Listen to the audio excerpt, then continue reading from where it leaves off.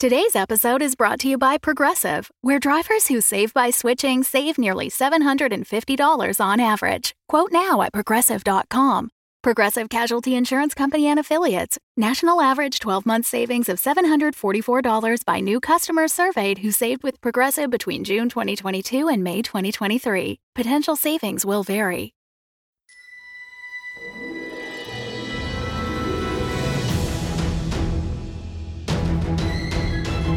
Welcome back to Curse, Code, and Crown, a live play Dungeons & Dragons 5th edition podcast featuring a fully original world and campaign. I am the wizard Cronox, observer of time. Curse, Code, and Crown features our regular voiceover artists and improvisers, Laura Elizabeth as the Orc Count Eta and Princess Gwendolyn, Tyler Hewitt as Maka Deathcap, and Ryan LaPlante as Duncan Kindano, alongside our Dungeon Master, the incredible Tom McGee. So get ready for an adventure including thrills, chills, and hope for a brighter tomorrow. It's time for Curse, Code, and Crown! Having been thrown from the storm, part of the storm, you find yourselves in a more different storm.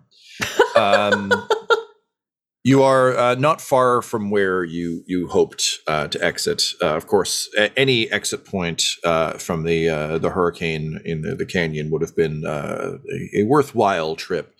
In this case, you find yourselves probably about half a kilometer south of where you entered. So sort of that ridge that you came up through. So still within sight of where the stars had remained.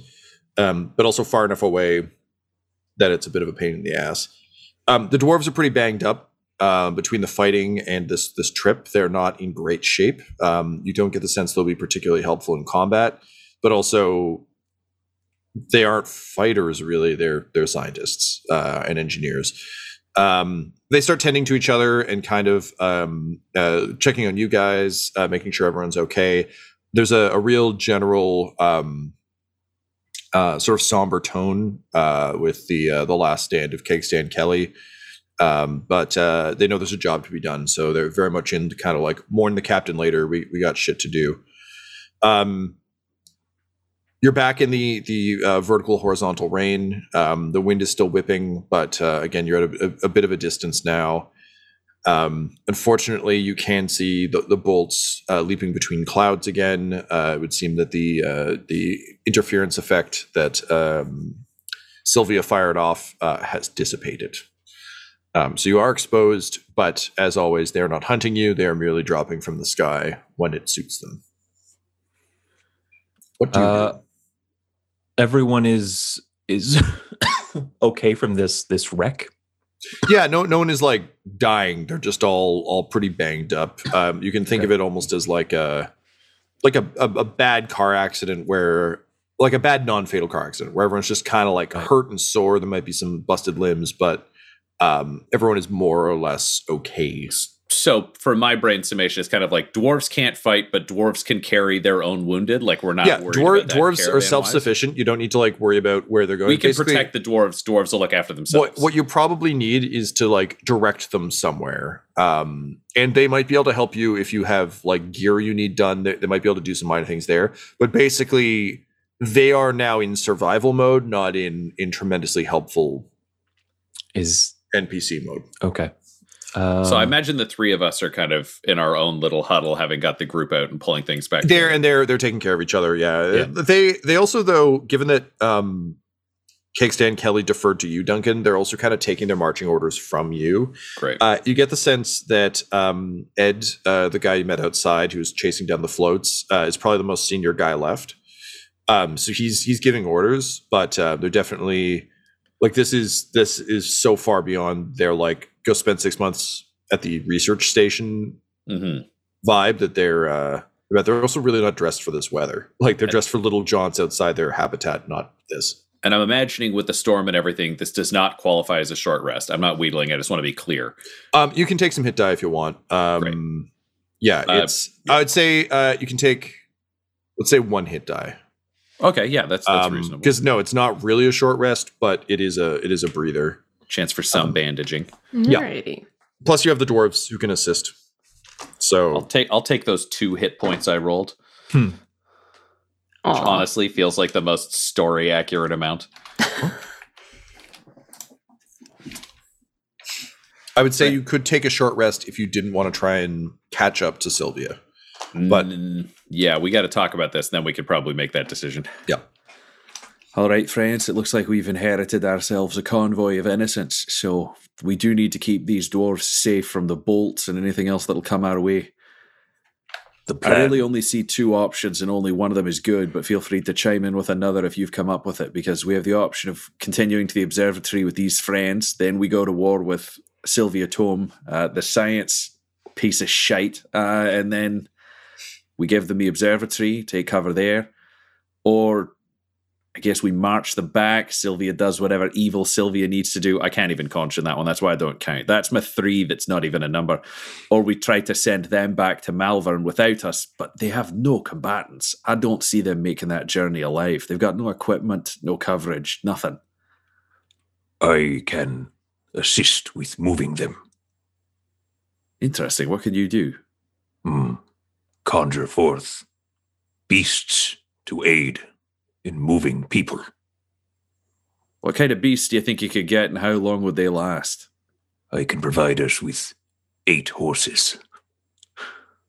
How many dwarves do we got, Tom? We'll say there's I guess 12 left, but they could double up on some of these horses. Yeah.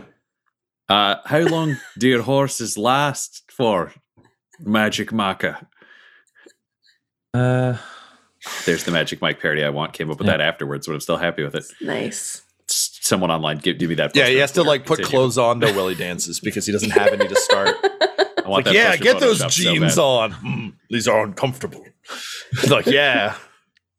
They will remain on this plane of existence for approximately 1 hour. It also requires concentration on my part.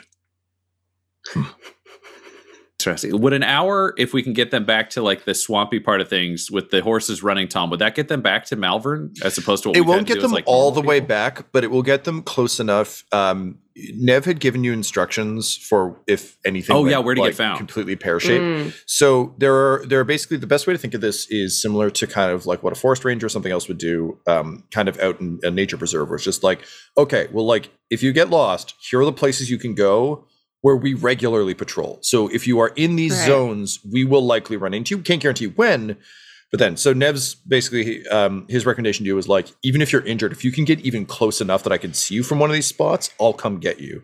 And the beautiful thing about like a warrior troll is like, he is fucking bulletproof. So like his whole, and he basically spends all of his time here saving stranded people. So yeah, if an hour is more than enough to get them close enough that Nev will find them on one of his patrols.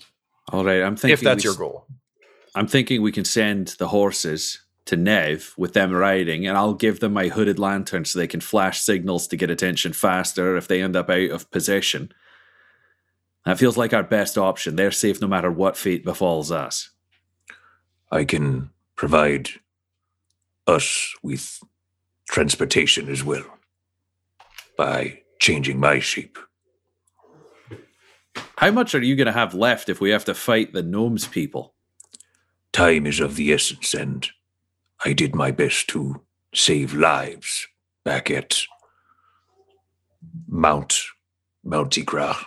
What was it called? It was Mardi Gras? they're from Mardi Fortress Gras Mardi Gras. in Louisiana, New Orleans. Oh, I didn't make that connection. That's good. Wow, serendipity. From the Stone House, yes. Yeah, we can call it the Stonehouse. That's useful. This day has taken much from me, but I will give all I have to see this done. Here's the question. Should we storm ahead now in the hopes of a speedy vengeance, or should we send these people, make camp for an hour afterwards, so we lose 2 hours on our hunt, but it gives you a chance to recover some of your energy and get these people out of the zone? No. I need proper rest, sleep for that. All right, then we're kind of fucked on that front. So The more time we give Sylvia, the closer she comes to her dark, treacherous machinations. You just all right. in the background, honestly, with Ida's had like time to rest. So you just hear her muttering in kind of a Frenchish sounding way with just words just like betrayal, like corruption, best paper I ever read. It's just like things like that. Love it. All right, so yeah, let's send the horse people on their way, and then we have an hour to track down Sylvia. We'll try not to engage in combat until we know that they've had the majority of their travel. Does that make sense? Yes. And he just turns to give the orders to his new dwarven people. So they thank you profusely. Obviously, this has been a hell of a thing for them. And they refuse your offer of the lantern. And still got his flare. Perfect. So he thanks you, but he's got what they'll need. Nice. And they just kind of there's in the sense that only like usually it's like a lost traveler, but really that sense of like without you guys they would be completely fucked, and they all know it. So there really is a true sense of gratitude in them as and to some extent you can already see kind of a bit of the survivor's guilt of like both their compatriots and like leaving you guys to the fight. But they kind of nod, and Ed comes over and he palms you, Duncan, a just sort of a small satchel of shells. There's just 3, but you get the sense they'll fit. Or sorry, there's 2. So you got 2 barrels, right?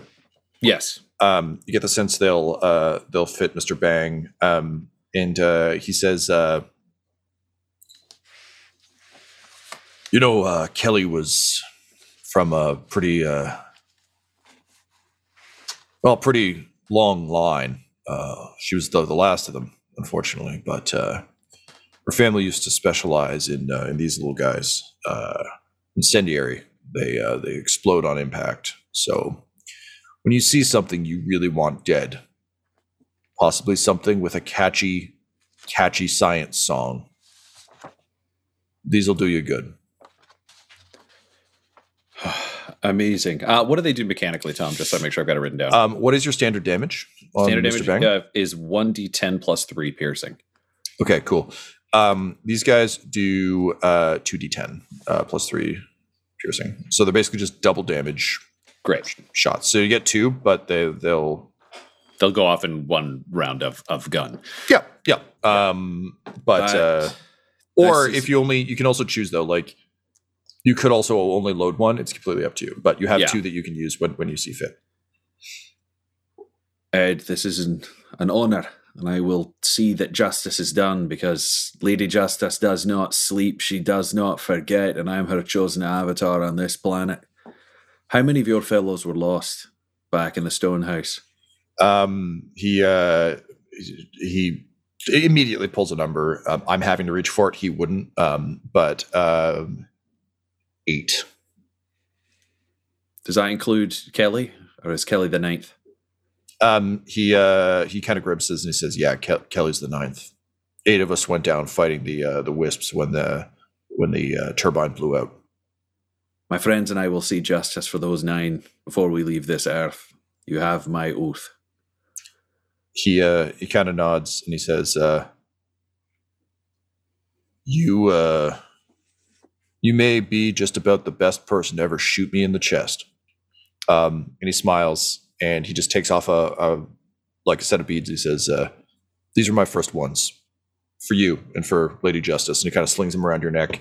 And then he just kind of turns around all business and like gives the let's roll signal, because he knows you guys have business to be about. He's not gonna waste time bending your ear. He will, however, Maka, I don't know if you'd want one. They will give you 3 of their masks that will basically allow you to have better visibility and basically will just prevent you from having to roll the survival checks in the storms. So he gives you 2 of those. Maka, would you take one as well? he's not going to need it because he's not going to remain in turtle form. But would you want it for late? I think. Do you know what Duncan? He'll take it. It's just he won't be able to wear it right away. Duncan would take one for him and put it in his bag if Maka was not immediately coming over. Because Maka seems like the guy who's like, "I'll be a different animal right now." Duncan will be the Maka turtle. Might need this later. Put in. Yeah, he'll outsource his eventual survival necessities to your bag.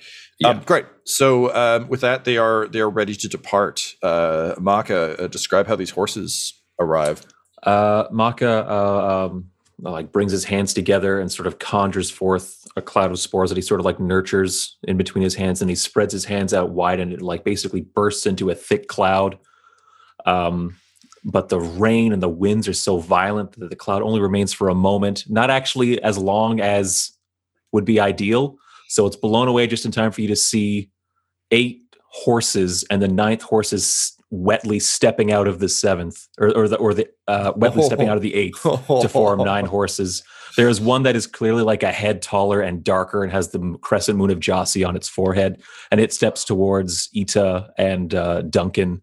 It's got like thicker, stockier legs. It's definitely hardier. That is a war horse, the form that Maka has taken. The rest of these are riding horses, and they all basically trot over to the dwarves and patiently wait for them to mount up.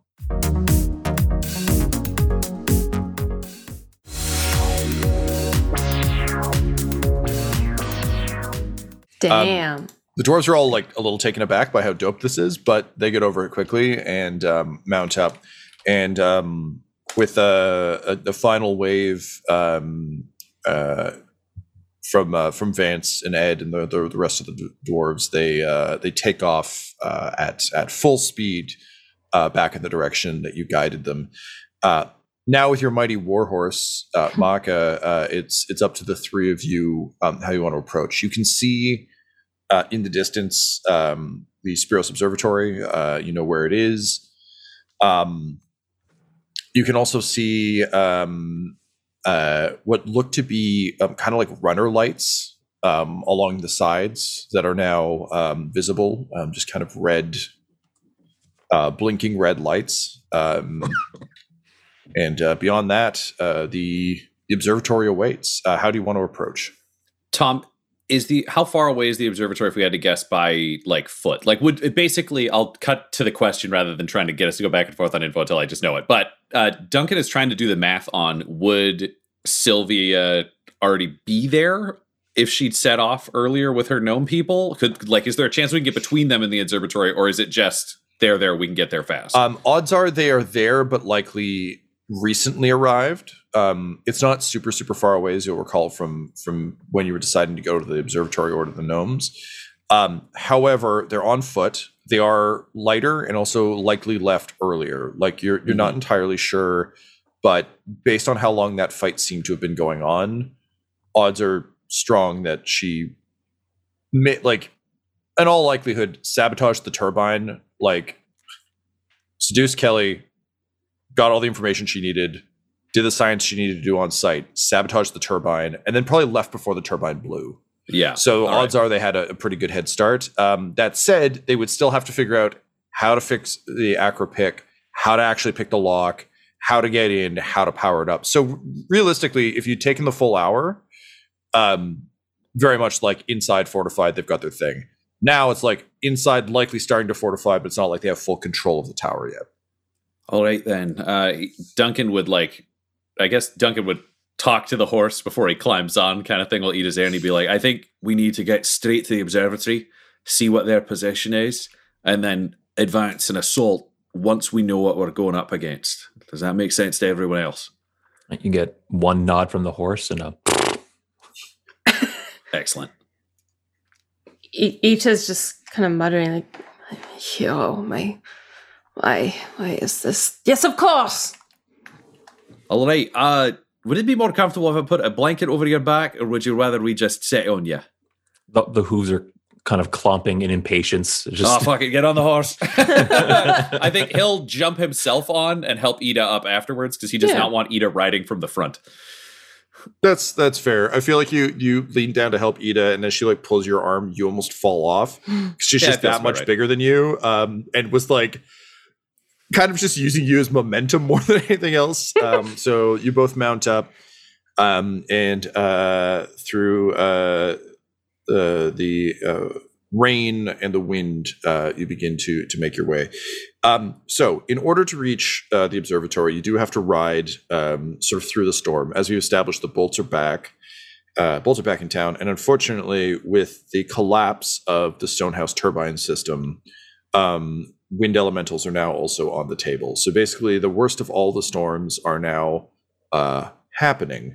So, Maka, I think for you, I think you're actually the one who's going to roll this check, because it's really your speed and your dexterity. I don't feel like you need anyone driving you. You're just kind of doing your thing. I also don't feel like you as a sentient creature would react the same way a horse would to being driven. He wouldn't spook like a horse. He wouldn't get frightened and kind of rear or anything like that. Yeah. Well, I also mean, like, if, for instance, like, you don't have a bit, but if you did have a bit and say Duncan were to pull on the bit, I don't think Maka's brain would be like, oh, he clearly wants me to do this thing that, like, trained horses do. It'd be like, ow, oh, over here. So I feel like you would be driving, unless, Duncan, you feel like you would be actively trying to guide Maka. I think Duncan will be trying to guide, but here's what I'd like to sell Tom, just a more passive version, because I think Maka's got horse senses and would know what his body can do and can't do. And I think realistically, Duncan has ridden horses, but he's not like a knight. He's generally an on-foot guy. They've been travel purposes. However, he does have in his archetype, which is that he's a matador, so he can add his charisma modifier, which is +4 to dex saves against dangers he can see. Would it be possible for him to confer that ability as his assistance to Maka? So yeah, I'd buy that. And so that'd be more so just like tapping him on the side of the neck and anything else to, and like, talking to him. Yeah, that's the thing, is he can just point take that verbal instruction like a horse cannot. Of course. Yeah. Well, I mean, Mr. Ed can, but most horses can't. Well, Mr. Ed gives it. Not as good as not as good as advantage, because I don't think it would be that much of an advantage, but I believe that +4 would be the I big 100% buy that. I think that's great. All right, cool. So Maka, then, as you pound hooves into the ground, rushing forward, I think, what are we going to roll for this? Probably athletics, I'd imagine. Right. Sounds about right. Yep. Or strength. I don't know if your horse has skills. War horses have 18 strength. Athletics is fantastic. Dope. Can they join my volleyball team? So that's a total of 15. Did you add the +4 for? No, so that would be 19. 19, even better. All right, so this is like just a badass like end of a fantasy movie. You know, bolts striking the ground around you, and you're just slaloming through them. Yep. Duncan, you're calling them out as you can see them. Ida, would you be assisting, or are you still reeling from the revelations around Sylvia Gnome, the Science Gnome? Ida probably isn't going to do much unless directly addressed and asked to do something. It's going to take a bit to get her attention. I understand. Also, this isn't her forte, right? Like, wild chases through the wind and the rain. No. No. Excellent. So you managed to dodge the threats en route, which is fantastic. So you don't have to stop and have any fights. Sure enough, soon thereafter, you see the observatory kind of looming large. It's here that you start to encounter the bodies. Maka, as you pound forward, at first you just think it's rough terrain. But then you realize that in the undergrowth, there are a number of sort of twisted, old, desiccated, kind of exposed bodies. And you see more and more of these. It's not like a massacre, but there's definitely a non-zero amount of bodies at the base of the observatory. As you slow, I assume you wouldn't just like charge the door. So as you kind of slow to a trot at a safe enough distance that you can like start to creep in and whatever else you choose to do.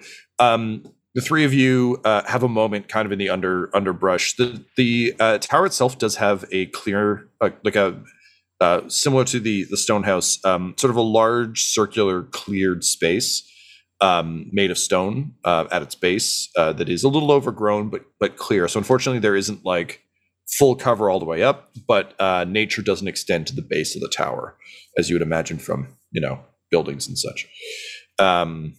So you're still far enough away that you aren't directly visible. There are some bodies on the ground that are old. What do you do? Maka will slow down to like a walk as we approach. Well, friends, Sylvia we know is guilty. Her party, normally I would think we need to take them in, determine guilt, all of those things, but Stabbo is dead and was shot in the head. And Kelly didn't do it, and none of the other dwarves knew they were betrayed. So that would mean that this group has fully thrown its lot in with Sylvia. Maka Horse nods. There's no need for a warning from me. No need for a declaration of justice. This is saving the observatory and stopping whatever evil is being done here. She was willing to destroy us. She was willing to kill everyone back there. That's correct, and 9 people paid the price for trusting her. Everyone in her teams keeps saying for science as they do cool things. It is not science. It is just having fun and making a mess. Yes, it is ridiculous. This is much closer to anarchy than it is to science. I agree. It is a bastardization of science. I believe we should approach the edge of the trees, see what we can make of their camp. Stay as a horse, Sire Tortle. And unless we can come up with something more clever, this is feeling like one of those charge out of the woods and assault kind of moments. My greatest fear is they'll have some way to close the door that requires the magic key while they're inside and we can't get there. So I'm thinking it might be a rush through the exterior and get inside before they can stop us.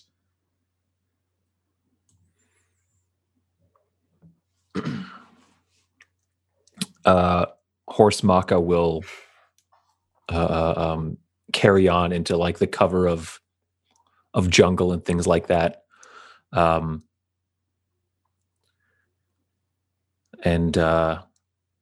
wait. Yeah, then I think we'll just do that stealthy advance as slowly and as carefully as we can. This isn't like just this for you, Tom. I'm like, I don't see us being like, we need to speed stealth. This is the like, if we get spotted, we're really boned for the whole planning. So ultra careful. Okay. But yeah, stealthing forwards to see if we can see anything.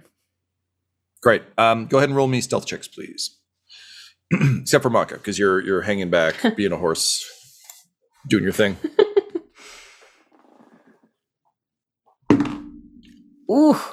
19 for Duncan. 6. And it's not because she's like tramping through. It's not because she's being careless where she steps. She just can't stop. Well, we haven't heard the result of a 6 yet. If you want to use your inspiration to re-roll, I don't know if this is the roll, but it's an option. From the way you've described it, it sounds like this wouldn't be to her, but I leave it up to you. That is true. Yeah, I want to save that inspiration. Okay. So you're muttering away. And I think also like tripping over these bodies. Like Duncan is just purely focused on like tactical assault, but like you're just like a person. You're not a soldier. Yeah. You're not. I don't think I'm tripping over. I think I'm aware of the bodies. I think I just can't stop. Like in my head, it's just going and going. No, and it's like with everything around me, I'm not even aware that I'm saying these things. Yeah, no, fully understand. Knowing she's so distracted, Duncan is going to look back and gesture her to go right. And then he's going to go left. So if somebody gets the drop on her, he can try to get the drop on them because she's a mess. So the two of you begin to stealth up to the tower. One of you stealthily, one of you loudly, but both of you thinking you're doing a good job of it. You reach the base without incident. And Duncan, I feel like as Ida is like picking her way across, muttering, you like roll up on the dais and rush the door. Because I think we were going to stay in the shrubbery to see if there's something blocking it. If there isn't, I see. So you're not. This isn't your. Oh, I see. I'm sorry. This is the stealth to observe the tower, not to reach. Yeah, because we don't know if there's like a tent outside with 30 guys in it. Yeah, but if it's just open, then call horse bucket. No. Yeah. So you stealth around. The front door is closed, and to your disappointment, there is a Tesla grid set up framing the door, which is now closed, and also seems to have an electrical field charging across it. Also, as you watch from the shrubs, there's a spark. And you see a bolt that was headed kind of to the distance, change trajectory as it falls, and kind of be dragged closer towards the base of the tower. So it looks like they've reversed the polarity on this thing, where previously it was a bright green. Now these Tesla coils are glowing red, and it would seem they are drawing bolts toward the entrance. Well, this is a fucking disaster. Duncan would back up, like just gesture at Ida to stay, because he's aware she can't really sneak right now because she's a bit of a mess. So just tell her to stay there, and he'd go back and bring Maka forward to like take a look at it. Are there windows in the observatory around it, or is this pretty dead face wall with door? So the good news for your purposes is from the base of the tower. So this is a massive observation tower, serves the purpose as a lighthouse as well. A decent visual reference for this is just A, lighthouse, or B, the CN Tower here in Toronto. In that so it's not that tall, but it is very tall. It's not that tall, but it's actually it's in the ballpark. It's not that tall, but it's in a fantasy realm. It's tall enough that it's like fuck. I mean, it's above the clouds. So. The observatory, is above the clouds. So wasn't always, but is now. So it's on the outside. There aren't like windows. There aren't like portholes or anything. The good news is that there are features. Like it's not a sheer side. So Duncan, based on kind of your understanding of things, there's a front door. Inside, there's likely a conveyance system to the top, but there's nothing to see on your way up, which means that you're actually in pretty good cover if you wanted to climb. But if you're doing that, you're climbing the whole way. Alternatively, there is this door. There is likely, no one would build an entrance with one door. There's likely another entrance somewhere. But if Doc Malvern's clinic folk don't know about it, yeah, we're not going to. You're not going to just none find of us are that good it. at this.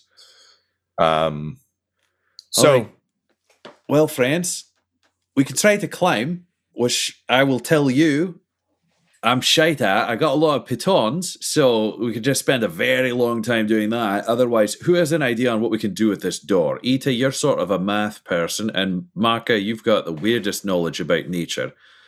We want to break that. And he just is pointing at it with one finger in that weird repetitive way as he's thinking how to break something. Because usually that is a Duncan skill. It's just, there's a way to cheat to win this, and I need to know what it is. Trying to remember back to how they were using these things defensively. First of all, these two Tesla coils creating a gate or grid over the doorway, they're outside the lighthouse? Yeah. So these, sorry, I should be more clear about this. Is it like exposed machinery that we could just try and smash these things? These things aren't unlike the original grid that was freestanding. These things are actually seemingly they've like built a frame of coils. Okay. So they're kind of like drilled into the outside of the observatory. So you could still try and break them. That said, the intent is very clear with these, that they are very actively trying to keep anyone, but probably specifically at this point, you, out. So there is exposed machinery. Unfortunately, it does look like they have had the time to install it. Duncan, based on your eye, this is likely what they spent a lot of time doing. It was like picking the lock and setting this up were likely their two big investments. Yeah, they had time for one trick. So there's only one, but it's still a fucking good trick. And it likely means they don't have full control of the observatory because they probably spent a lot of time getting this up and running. Now, to your second question, Maka, what you do remember about the earlier setup is all those coils were powered by the things under the tent. So there must be a power source for this somewhere. This isn't a natural feature of the observatory. However, there are red lights now running up the sides of the observatory that weren't there before. So they have seemed to be able to restore some power. Realistically, odds are that they rerouted whatever the dwarves were sapping back in. So, So it's still similarly that defensive grid where it's a field that like we can't necessarily move through. Mhm. But if I remember correctly, bolts were basically attacking that grid over and They over were. again and wearing it down, right? that's correct. Okay. So Maka has a plan then. Is Maka Maka- still a horse, or is He Maka will Maka? he will shed the horse form. Nay. Yeah. The horse will basically decompose and kind of sloughing off Oh, turtle form remains. Amazing. every time. I cannot predict this, but I'm a big fan of yours. All right, what do you got? I believe I have the capability to channel lightning.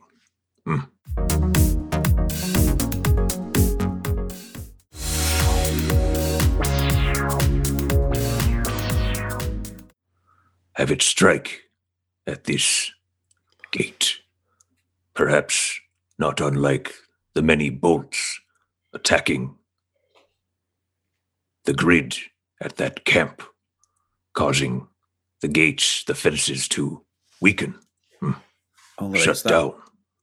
that might be able to overload them, which is clever. But do you think you draw down bolt? Does the bolt come from you to there, or does it come from the sky to there? It is from the sky. It is a manipulation of nature. Given that there is already a storm here, its effects will increase in potency. Do you think if we accidentally gave a couple of bolts a ride, they'd come after us, or would they attack the electrical structure? I know I would not have any control over elementals that come from the sky. Oh, yes, no, I'm just asking everyone's opinion on what we think bolts would do, which is, are we the worst thing, or is that the worst thing? I know I can create this phenomenon from some distance. Perhaps we could find safety, shelter, and then commence the attack. All right, yeah, we could build some sort of blind of some kind out of wood or something else. So here's what Duncan's thinking. I'll just do this because it'll be faster than like a 20-minute conversation with Duncan trying to describe this. When I did survival training as like a 13-year-old at camps, what you would do if you had to build a structure was you'd take branches and shit and like longer, bigger pieces of wood, and you'd almost build like a lean-to around a tree with a little gap in it. If there's enough wood, can we build something like that quickly, kind of hide within it, and then just fry that friggin' door with lightning? Tom, would that be... Yeah, I don't know what you want us to roll, but that seems where my brain's at. Probably be survival because we're dealing with survivally stuff. Laura, you've been slyly grinning this whole time. Do you have something, or is this just Laura, the player, It's enjoying just the planning? Laura, my own reference. I'm literally just like, if anyone knows Avatar: The Last Airbender, I'm just like, Maka's just gonna like redirect lightning. Right. Sorry. It's all good. I'm making the finger signs, Yeah. the motions that Aang does when he redirects lightning. That's and- all I've been grinning about the entire time. all good. It's all good. We know we got a lot of Avatar fans listening, and I'm sure I will be one when eventually I watch it. That's cool. Ita, can you help Maka figure out exactly where we should be targeting our lightning strike on this thing? Yes, I will. I think this will be, if I can, an investigation Yep, of sure. just I'll take like having seen it work before and having done the cool cable You shit. literally operated There's something, that. Yep. I'll give it to you at advantage. Nice. 24. Very good. So yeah, having observed Sylvia's tech up close and knowing the rough shape, also having been inside the tent, you are also aware of how like it was impressive at the time because she was your hero. But it's sloppy science. Like nothing is coupled properly. The only way it worked was by turning the knob past the number written on the side, which is highly illogical. You can't crank a 10 up to an 11. Yeah. Doesn't matter how cool it sounds. So you fully believe that, and are able to convey this to Maka, I think, that like there is very little chance that this is a sound system. Mm-hmm. I think I will say, to kind of convey my changed thoughts on Sylvia, when I first saw this system and saw what she was doing, I thought there must be something that she knows, some greater science that she knows. There is not. It is just ridiculous. None of it makes sense. It is bad science, and I will ruin it. So with that, Maka, for your spell, do you have to roll? How does this ability work? So, Call Lightning is a 3rd level conjuration. It's concentration, but it lasts up to 10 minutes. A storm cloud appears in the shape of a cylinder that is 10 feet tall and 60-foot radius, centered on a point you can see 100 feet above you, and the casting range is 120 feet out from you. So that's great. When you cast a spell, choose a point you can see within range. A bolt of lightning flashes down from the cloud to that point. Each creature within 5 feet of that point must make a dex saving throw. A creature takes 3d10 lightning damage on a failed save. And if you are outdoors in stormy conditions when you cast this spell, the spell gives you control over the existing storm instead of creating a new one. Under such conditions, the spell's damage increases by 1d10. So it's just more potent lightning spells. All right, so It's amazing. cool. We'll say Ita's analysis and kind of observations just kind of further to the point of like, yes, if you hit this thing enough, it'll overcharge and blow. Is there anything else you want to do before you fire this thing off? You can put together. Brian, you can roll me a survival check if you want to put together a lean-to. That said, based on the way Mock is describing this, I don't know if you need. No, we could just distance. we could be 100 feet away and wait, because the bolts have come down every time we've seen them. Wander around, get bored, and fuck off back up. So Yeah, I liked they it though, dissipate. Ryan. We'll use the lean-to later. thank you, Laura. I think not Ida, but Laura. Thank you. All right, well, now that we've talked about that spell, fuck the whole lean-to, we can just go stand back there and wait for them to fuck off after they've done their work. Yeah. All right, fuck it, let's do this. It's time for us to show a gnome what steel tastes like. And he's just ready to go back far enough away to launch this attack. Maka will also, because this Conjure Lightning is concentration, but this other spell he wants to cast is not, he will say, I'm going to enlist the help of some that are already here. and he would like to cast Animate Dead on 3 corpses under the growth. I sincerely hoped in my heart of hearts, and here we are. This is not the same as his spore ability. These are going to be fully fledged skeletons or zombies with hit points and stats and stuff like that. This is a different, potentially darker kind of magic. All right. Describe how these things stand up, and then I'll tell you what they look like. Instead of his spores that he uses to kind of just sort of like the cordyceps fungus, like we talked about, makes corpses ambulatory. In this, I think he enlists the help of, I've talked about it before, the fae and fairy creatures that kind of live in the toadstools and mushrooms kind of all around him. He summons them down to basically come down and sort of nest within these bodies. And so the eyes and mouths kind of glow with fae light.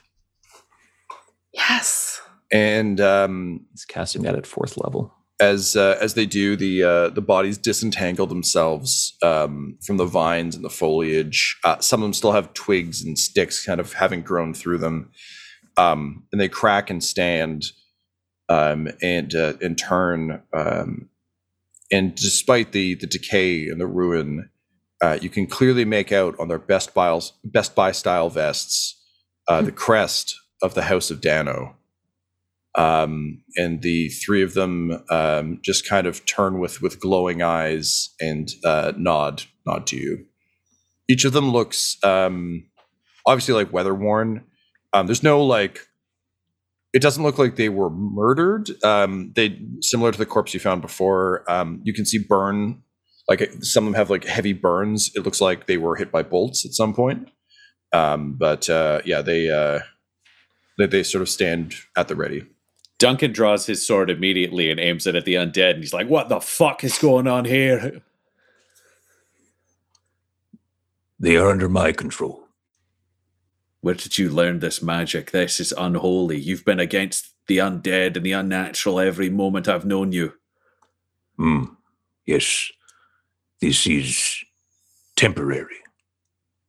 The manipulation of life and death. Those seek to forestall their death forever. This is unnatural.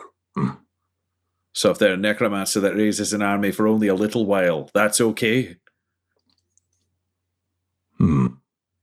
What is the army for? Oh, we're not going down this road. Fuck it. And he just fucking fucks right off. He's not doing... This is an existential crisis for him, but this conversation clearly will not help him with it. Yeah, just wait till your next boat ride. Yeah. Amazing. So with your undead helpers, Maka, it is time to summon the storm. I cast Conjure Lightning and I target the doorway. Do you release spores? What do you think this looks like? I think this is the symbol of Jossie on his head and chest glows. And I think not to actually like rip off what Laura said about like Avatar like gesture, but it basically rip it off, baby. Do it. I think Please it's do kind it. of it's kind of like he raises his hands and grabs something like invisible. Like you can tell like he either has like phenomenal improv object work or like there's something invisible in the air just above him that like he is latching onto. And he starts to like turn it like a wheel, and the clouds in the sky 100 yards up also start to like spiral to match his gesture. And then he starts to like pull, but like there's like resistance, and he finally pulls his hands down and lightning like cracks out of the sky and strikes at the point in the doorway. Amazing. We'll continue to do that. Yeah, the lightning strikes fast, furious. Bolts are leaping off of it and kind of assailing the ground. But you can see the coils just charging and like you can almost hear that like electric whine of when motors are overtaxed. You can see them beginning to tremble. And as you watch with your three silent sentinels kind of looking on with you, a final crack of lightning strikes the door, and there's a bright flash as the coils erupt into flame, blowing the door inward. And you hear like a scream from the other side, and the bolts begin to converge on the door. Two science gnomes come out, kind of wielding. One's wielding a pair of pistols. The other has an axe. But they're quickly overwhelmed as the bolts funnel through the door into the base of the observatory. The way lays open to you, and justice is calling. It would seem that now is the time to go serve up some justice to Sylvia Tome, the science gnome, her science compatriots, and perhaps finally figure out what is causing the eternal storm.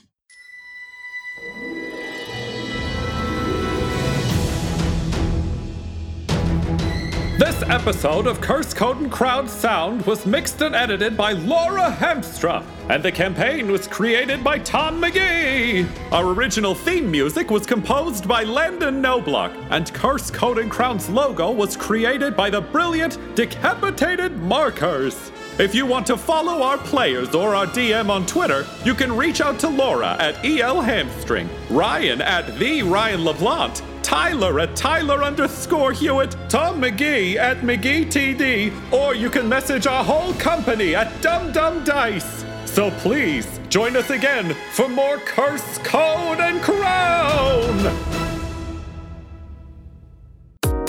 Dum-Dums and Dice has to give a special thank you to the supreme beings of our Patreon at this time. The Half-Blind Prophet, Christopher Little, Sue One, George Dolby, Lord Abradovic, Orion Birchfield, Scott Garland, Benjamin V, Gavin and Abby McDonald, Cade Peters, Richard Cranium, Anna Zed, Logan, Fire Unfriendly, Acrix, Grandma Likes D&D, Alan, Austin Nut Powers Fry, Stabby Stranger, Roman Brown, and Jill and Noel LaPlante. If you want your name to be added to this list, you can join our Patreon too at patreon.com/dumdumdice. Thanks to them, and a little bit of thanks to you. The Fable and Folly Network, where fiction producers flourish.